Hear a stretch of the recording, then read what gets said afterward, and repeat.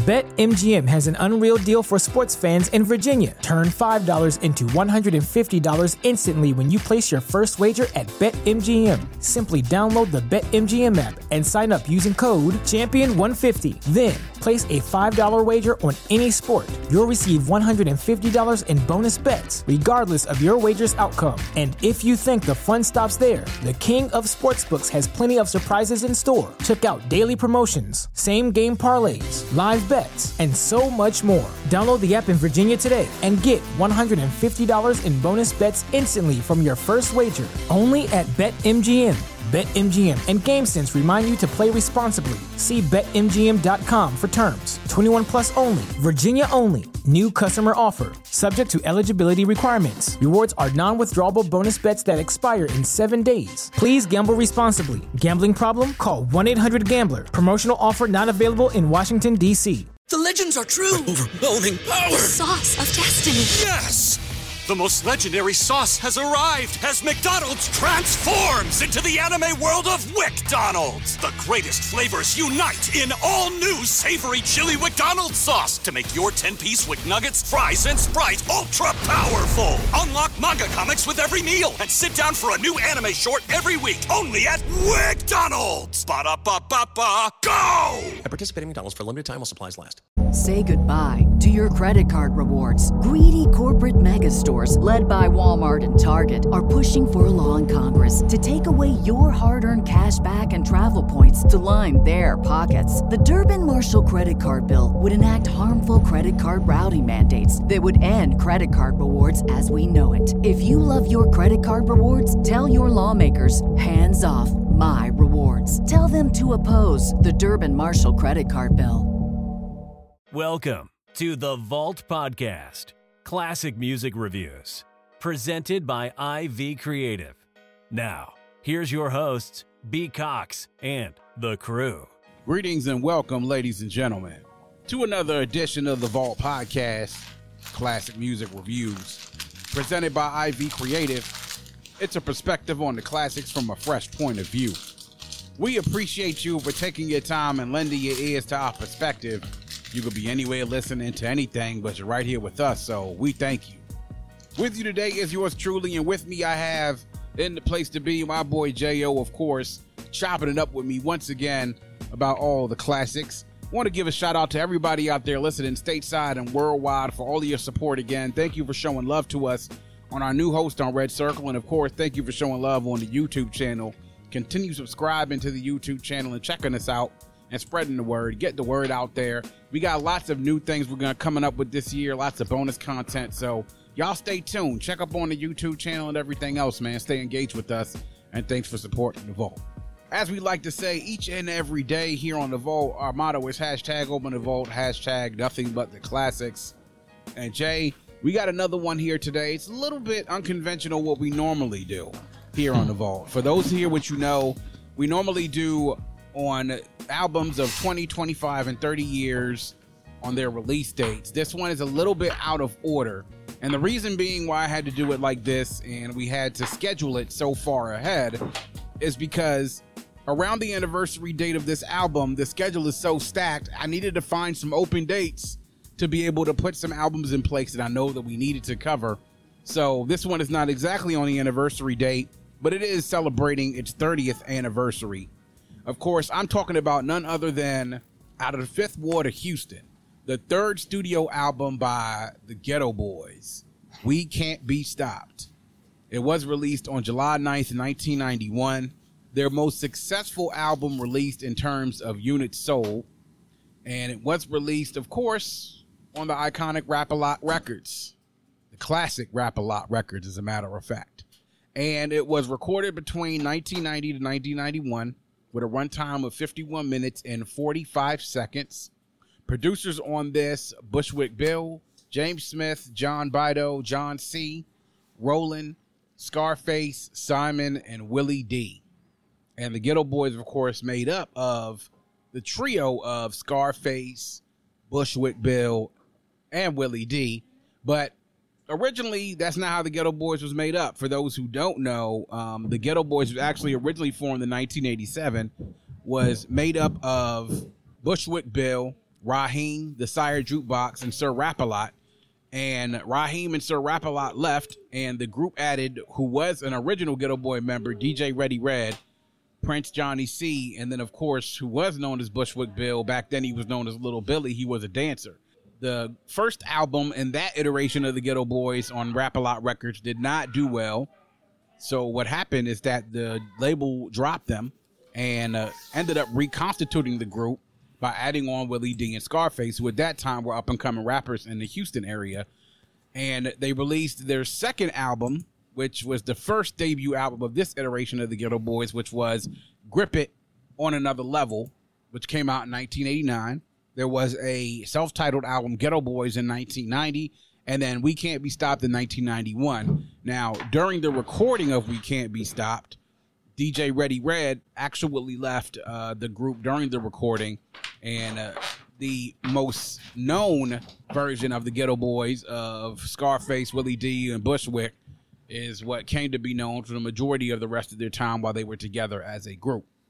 But this was, for a lot of us who weren't in the South and were in Houston that didn't necessarily know a lot about the Geto Boys, this was really our introduction to them for the most part, and it was due to a very successful single, the only single on this album, which is the classic track, My Mind's Playing Tricks on Me. So here we are, Jay. We Can't Be Stopped by the Geto Boys. And the one thing that I sort of like to say about the Geto Boys is they sort of like the Trouble 3 groups as far as when it comes to the RIAA and then also the censors and the government. I would put them in the category along with NWA and also with 2 Live Crew. Absolutely. About those who gave the censors hell in regards to their content. Now, a lot of people will talk about, as far as the Geto Boys content, they talk a lot about street life. There's a lot of stuff, that's been described as misogyny. A lot of it has even been described as what they call horrorcore music. And Grip It on Another Level probably was described as one of the earliest forerunners when it comes to horrorcore rap or hip-hop. By listening to the first few albums, like I think a few years ago I listened to Grip It on Another Level, which was the first one involving Willie D and Scarface, and was surprised at how explicit some of the content was, even for 1989. Taking a brief listen to Geto Boys, the second album, but then this one, you really hear it. It's like you can hear, why people were probably so upset, like in 1991. Absolutely. Listening to the content, because even it's been 30 years, bro. It's obviously now it's just like you can even think back and look at it how much more conservative what America was back then. And now listening to the content, the lyrics and things, it's like, whoa, I could only imagine just how, berserk the censors and, everyone, activists probably were up in arms. So you could see why they lumped in with that group with NWA and 2 Live Crew, that this really is what gave the censors their test. And to be like, okay, you see this little sticker right here? We're going to have to put this on these albums to let people know, hey, parents, you might want to check and listen into what your kids are listening to. Right. And they were really pioneers in that sense, along with 2 Live Crew and NWA, the fact that they really helped to change the way that we classified rap in regards to stuff that may be friendly and stuff that's not necessarily so clean or friendly.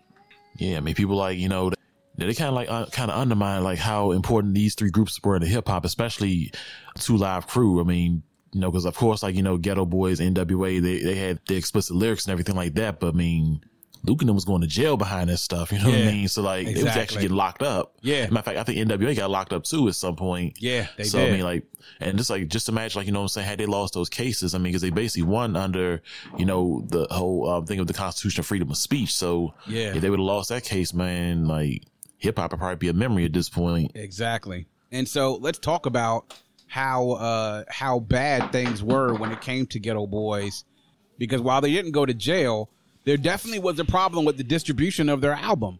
The first album, the very first one for the first version of Geto Boys, which was Making Trouble in 1988, and then Grip It on That Other Level in 1989, which was the most recent one that we know of, version of the Geto Boys.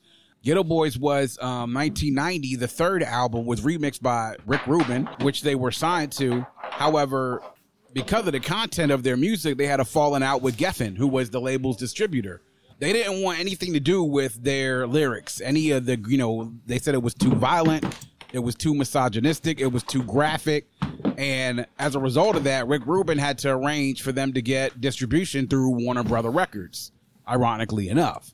The other part of the fallout of this is that having to go through another label for distribution, because that's the problem that you deal with, because they're like, hey, this is too violent, it's too graphic, we can't deal with that. So this album with having to get it distributed through Warner Brother Records is a result of them not being able to do it through Geffen, because Geffen wanted nothing to do with it.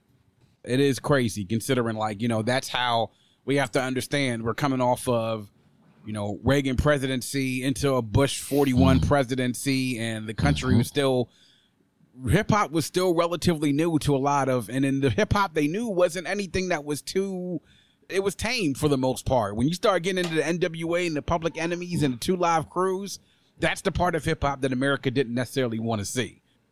Just part of the history that goes on. But just here we are with Geto Boys. We can't be stopped. So 30 years ago, the one thing that I know more about than anything about this album, the single, which we all know, The Mind Playing Tricks on Me. And the two things that I remember, one is about how many times it was being played on the radio at that time.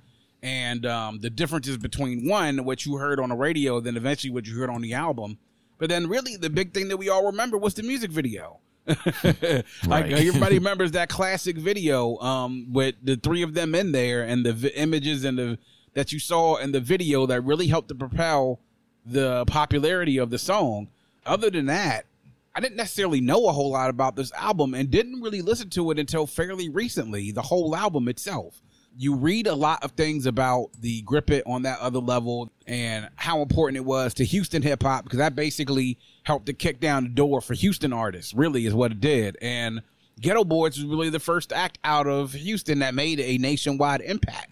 So just your thoughts, Jay, on you listening to it and what you thought about it.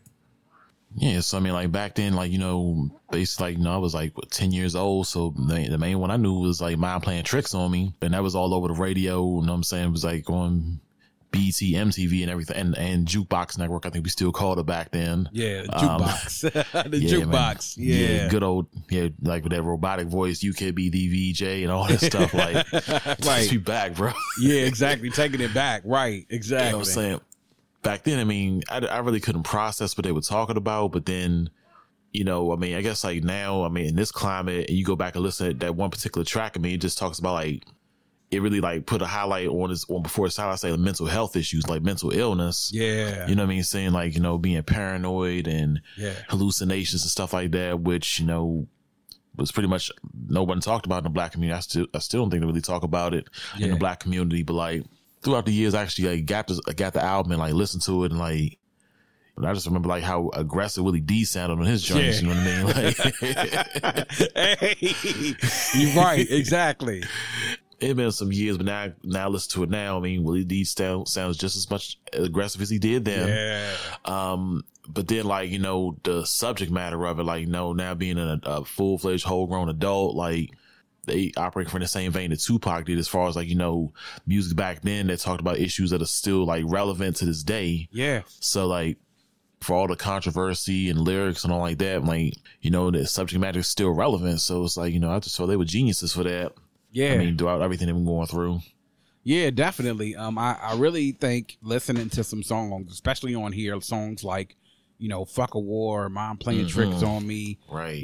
Ain't With Being Broken, things like that. You talk about Another Nigga in the Morgue, things like that. You sort of hear and just know that it's still stuff that's relevant to this day. The thing that always intrigued me about Geto Boys was this: the difference in the 3 members that were involved in this version of the group. You got Scarface, who is grizzled veteran, been around for a while. Back then, you could sort of tell that there was something a little bit different about him than the rest of the group. Willie D has always been an interesting character to me, the gangster of love. But like you said, he sounds really, really aggressive on this record. And it kind of still rings true to what he is today. If you know and follow Willie D on social media, and even to listen to the podcast that he has, it's he's like that one reckless friend that you're around that will say anything out of his mouth around anyone. Particularly, he will say anything around women and won't really care exactly how misogynistic it sounds or not at all, but he'll just do it because he's reckless. And then Bushwick is just like, he's one of the most unique characters in hip hop. Like when you talk about unique characters, it's almost like you can look at him and it's like, he's almost in a category sort of by himself, other than the fact that physically you look at him, he's only 3 foot 8 inches tall. And, but he also had a really unique voice as well. And he, more than the other two, really sort of dug into that horrorcore stuff more than anybody else. I mean, even on one track on here, and we'll get into the tracks, even like on Chucky, you start to hear about like, how explicit he is. Like he's almost much more explicit than Scarface and Willie D on this in his lyrics. I mean, the imagery in a lot of the tracks on here, the one thing I will have to say about the Geto Boys is that they were raw. Like we talked a lot about when you hear about raw rap and raw hip hop, like the imagery, the things that they explain, how explicit it is.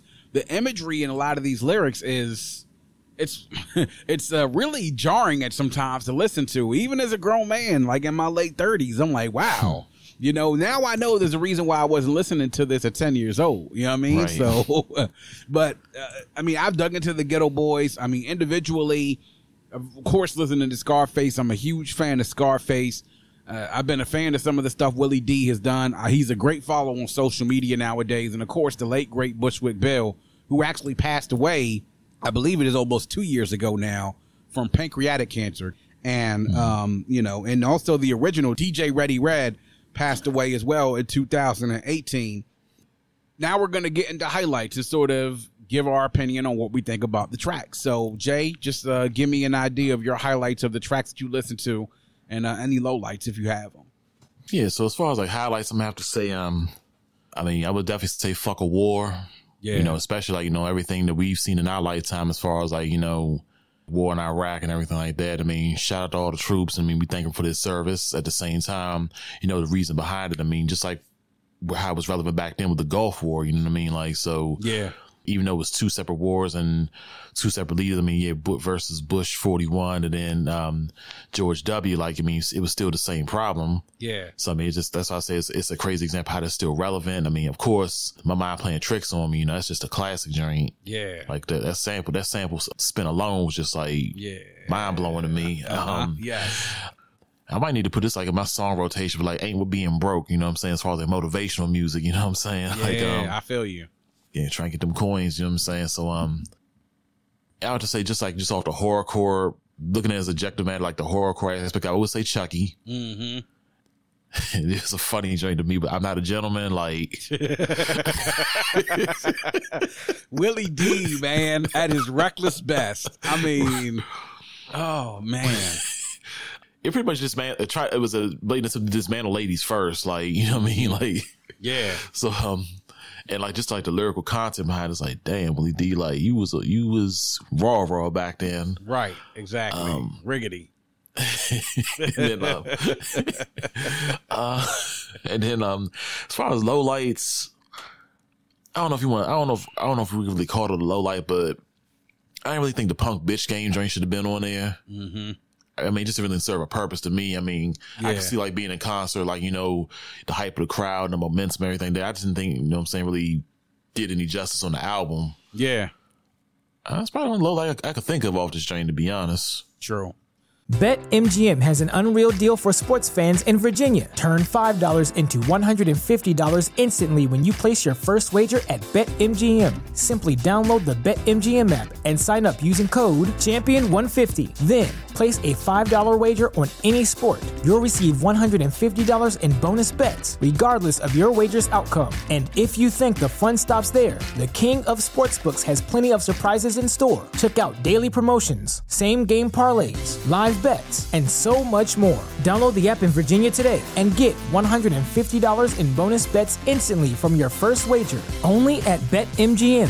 BetMGM and GameSense remind you to play responsibly. See BetMGM.com for terms. 21 plus only. Virginia only. New customer offer. Subject to eligibility requirements. Rewards are non-withdrawable bonus bets that expire in 7 days. Please gamble responsibly. Gambling problem? Call 1-800-GAMBLER. Promotional offer not available in Washington, D.C. Say goodbye to your credit card rewards. Greedy corporate mega stores, led by Walmart and Target, are pushing for a law in Congress to take away your hard-earned cash back and travel points to line their pockets. The Durbin-Marshall credit card bill would enact harmful credit card routing mandates that would end credit card rewards as we know it. If you love your credit card rewards, tell your lawmakers, hands off my rewards. Tell them to oppose the Durbin-Marshall credit card bill.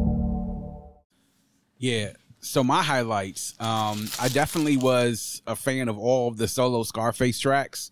So that was Another Nigga in the Morgue. Gotta Let Your Nuts Hang, obviously. I think that's probably Scarface at his best. And then Quickie, which is actually a pretty, funny track. And each one of the members has 3 solo tracks on here. And then there are 3 tracks where they all rap together. Crazy thing about this as well is that I'm Not a Gentleman by Willie D. It's so funny that you mentioned that because I wrote this in my notes. This only could have been done 30 years ago. It couldn't have been done today. Oh, hell no. Like the fact that once he was using it as a response to Ladies First, and the fact that he's using everything to say, nah, fuck that. I don't care. Fuck all this shit. Like, I'm not no motherfucking gentleman. I think the words that they would use for that today was, this would be misogynistic. It would be, toxic masculinity. Yeah. It would be promoting the patriarchy. Right. All those buzzwords that they talk about nowadays. Yeah. All those buzzwords are everything. That's exactly what that would be. And it's crazy thinking that he would use that and go at that song and the concept of that song would fire back on something like this. That's what's wild about it. Gotta love Fuck a War. Definitely have to love Mom Playing Tricks on Me. You're right, man. That sample, which is Hung Up on My Baby by Isaac Hayes, just that guitar and that guitar riff on the bridge and right before the song begins and the imagery of that song, especially the opening lyrics on the song that Scarface says, about at night I can't sleep, I toss and turn. Candlesticks in the dark, visions of bodies being burned. I mean, it's just like one of those opening lines and lyrics that just stick with you in one of those classic songs. That's one of the big ones, though. But that song will always sort of stand out. And Ain't With Being Broke, I got to get you with that. And to me, a standout on that is Bushwick Bill's verse, especially talking about he was watching rats and roaches eat better than he was. And, they couldn't afford milk, so they was sucking on his mother's titty. Like, it was just like, whoa, that's crazy, man. Trophy was a good way to end the album out. It was talking about the whole thing about the Grammys. And, at that time, man, rap music was still at war with the Grammys because they were awarding rap one award, and that award wasn't even televised on television, So, and it's amazing that, 30 years from now, how big we've gotten, and hip-hop is sort of taking over the Grammys now as far as, like, their physical spectacle and everything. But they still don't get the respect that they deserve. But if you could imagine 30 years ago how bad it was, that. Right, yeah. I will say for this Grammy round, as far as rap, somebody must have gave like a really stern talking to, because those choices. Yeah, they're really good. Damn, Gibbs and Jay Electronica, like, oh shit. Yeah, like Electronica, Nas, exactly. Yeah, that's how bad it was back then. Yeah, not really any low light on this for me. I do have to agree a little bit with the Punk Bitch Game, because I think that was something ill to have in a concert.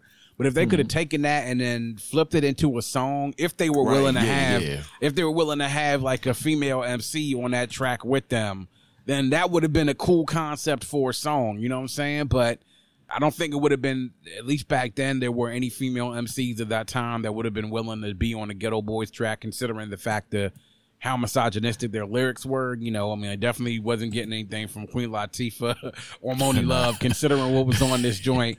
And probably not anything with MC Lyte or Roxanne or anyone else like that. Yeah, exactly. So that's sort of a missed opportunity to me. But other than that, really solid tracks. One, you sort of get captured in by how gripping and aggressive the tone is, a lot of these, and how dark some of the lyrics are. Really solid offering, I will have to say, in all. And lots of samples being used in the production. So we talk about that Isaac Hayes sample on Mom's Playing Trick on Me on that Homie Don't Play At. There were things like, Samples by Funkadelic, Knee Deep by Funkadelic, also More Bounce to the Ounce by Zapp and Roger, The Atomic Dog by George Clinton, Pumping It Up by P-Funk All-Star, So Rough, So Tough by Roger Troutman, I'm Not a Gentleman I Heard That by Quincy Jones, and also You'll Like It Too by Funkadelic, Fuck a War by Devil with the Bus by Sound Experience. So there are a lot of different samples on here. Quickie with Impeach the President by the Honey Drippers and Oh Honey by the Delegation. One thing I do have to give, like Geto Boys, and then also any like West Coast and of course that part of like the Midwest to down south, like, Southwest, like sort of hip hop groups, they were really into the whole funk genre. You know what I'm saying? And they based a lot of their production around that. So it's another thing I sort of messaged as well, is that there were a lot of funk elements from samples that were being used. So now we're going to get into notable quotables. See what you got, Jay, what you have for notable quotables. What do you have in regards to a notable verse? I mean, I'd probably say like Bushwick's verse on Fuck a War, like the whole thing, motherfucker war, that's how I feel, sending a nigga to a dentist to get killed because two suckers can't agree on something. 1,000 motherfuckers die for nothing. You can't pay me to join the army camp or any motherfucking military branch of the United goddamn States of America. Be a soldier, what for? They put niggas on the front line, but when it comes to getting ahead, they put us way behind. I ain't getting my legs shot off with Bush old ass on TV playing golf. But when you come to my house with that draft shit, I'm gonna shoot your funky ass, bitch. A nigga will die for a brawl, but I ain't fighting behind no goddamn oil. I get you motherfuckers I don't know. Yo, Bush, I ain't your damn hoe. The enemy is right here, G. The foreigners never did shit to me. All of those wasted lives, only 1 or 2 get recognized. But what good is it matter when you did? Tell Uncle Sam I said, you know what I mean? So motherfucker war, right? War, yeah. Right. Like it's just, I mean, like that whole thing. I mean, I'm pretty sure people was like saying that about Vietnam back in the day. Like, like the people over there ain't did nothing to me. Like, why I got to fight them for? Yeah. And as a matter of fact, that second verse of that Fuck a War, he said exactly that. In that song, he did say, in Vietnam, a lot of niggas died young. POWs got hung. What the fuck do I know about a grenade? All I know is a rap to my 12 gauge. And what if that pin gets stuck? Several more casualties show up. It's like the same thing he's talking about, So it's like, you could take any war in American history starting from Vietnam on, and you'll get the same exact response from a lot of different people. So it's crazy how the wars and the locations of those wars change and the messages don't change much at all. So yeah, you're right. It's that was definitely one of my favorites about Fuck a War on there, and just sort of reminds to me again about how much at war the hip hop generation of that part was at war with Ronald Reagan and George Bush. You know what I'm saying? Right. Because they were anti-rap everything. You know what I'm saying? Anti-rap. Some people say anti-black as well. So my verse comes from, and notable quotable comes from Scarface. Third verse, actually, on Mind Playing Tricks on Me. And they said, day by day, it's more impossible to cope. I feel like I'm the one that's doing dope. Can't keep a steady hand because I'm nervous. Every Sunday morning, I'm in service, praying for forgiveness and trying to find an exit out the business. I know the Lord is looking at me, but yet and still, it's hard for me to feel happy. I often drift while I drive, having fatal thoughts of suicide. Bang and get it over with, and then I'm worry free, but that's bullshit. I got a little boy to look after, and if I died, then my child will be a bastard. I had a woman down with me, but to me it seemed like she was down to get me. She helped me out in this shit, but to me she was just another bitch. Now she's back with her mother, and now I'm realizing that I love her, and now I'm feeling lonely. My mom's playing tricks on me. Yeah, it's just like, you just think about like that verse. I mean, it's talking about like, we talked about the importance of, the stigma of mental health and depression and things like that, paranoia.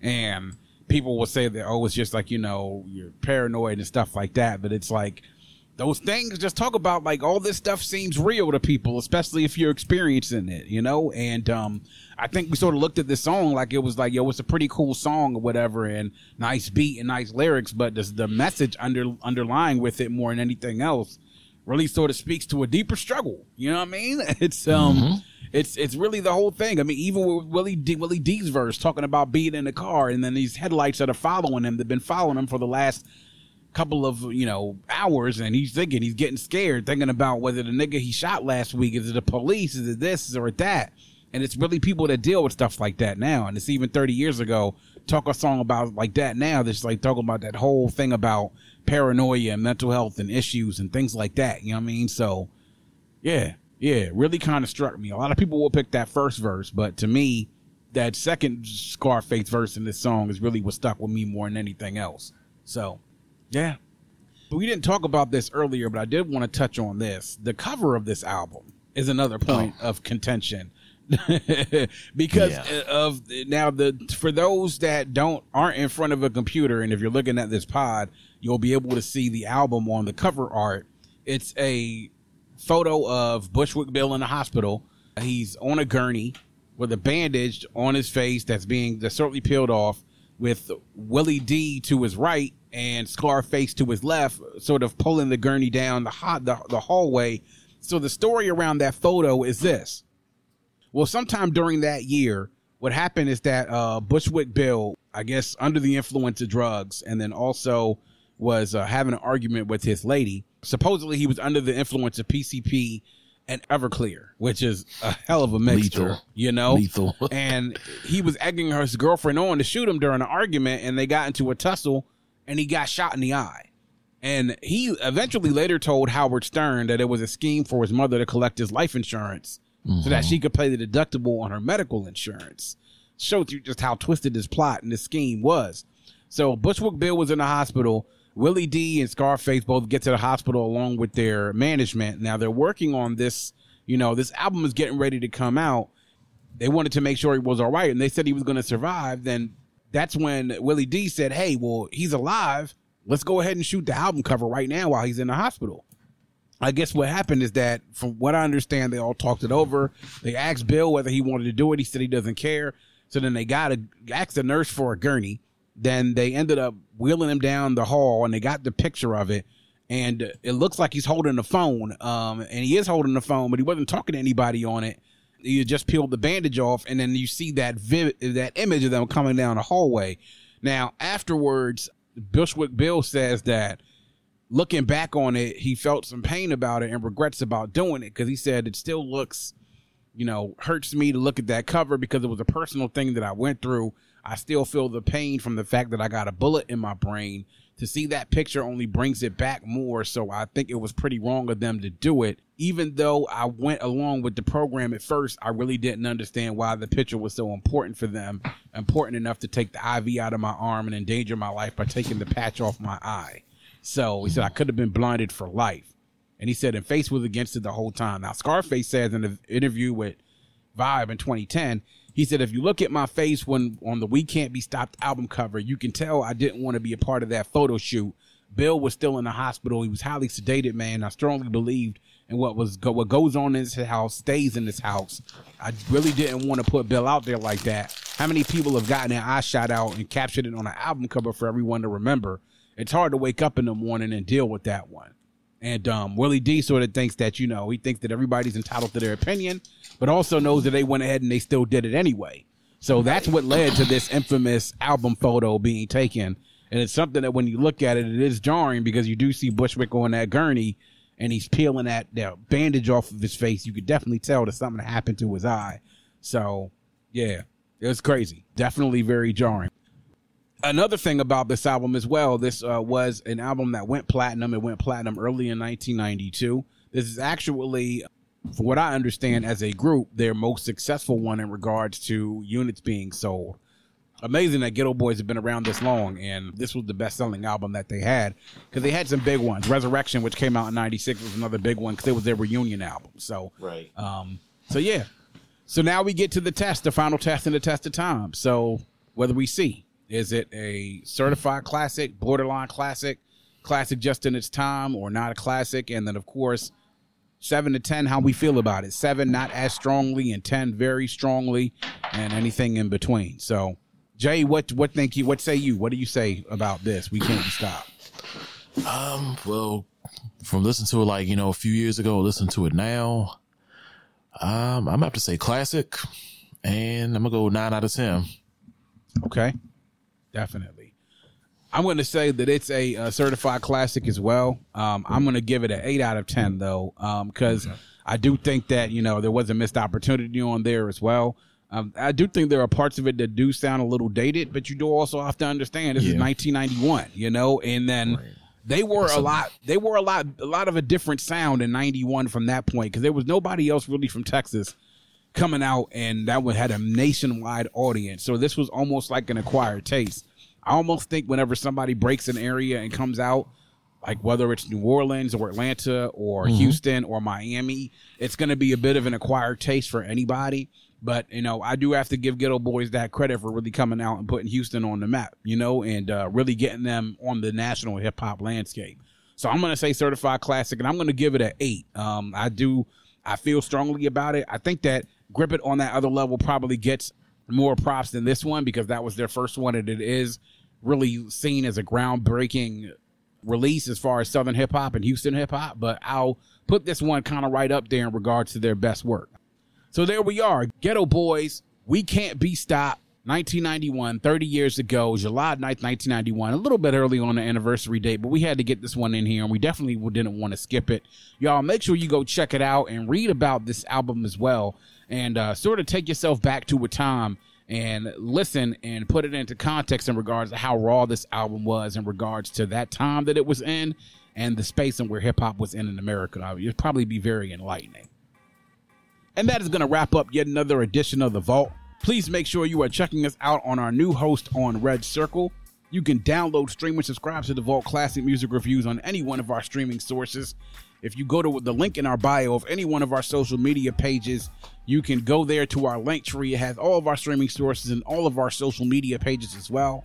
You can find us on IG or Instagram on @VaultCMR Podcast, on Twitter @Vault Classic, and on Facebook and YouTube by searching the Vault Classic Music Reviews Podcast. Subscribe to the YouTube channel, like the Facebook page, check in with us, engage with us on social media. We love interacting with our fans. We do it here all for you.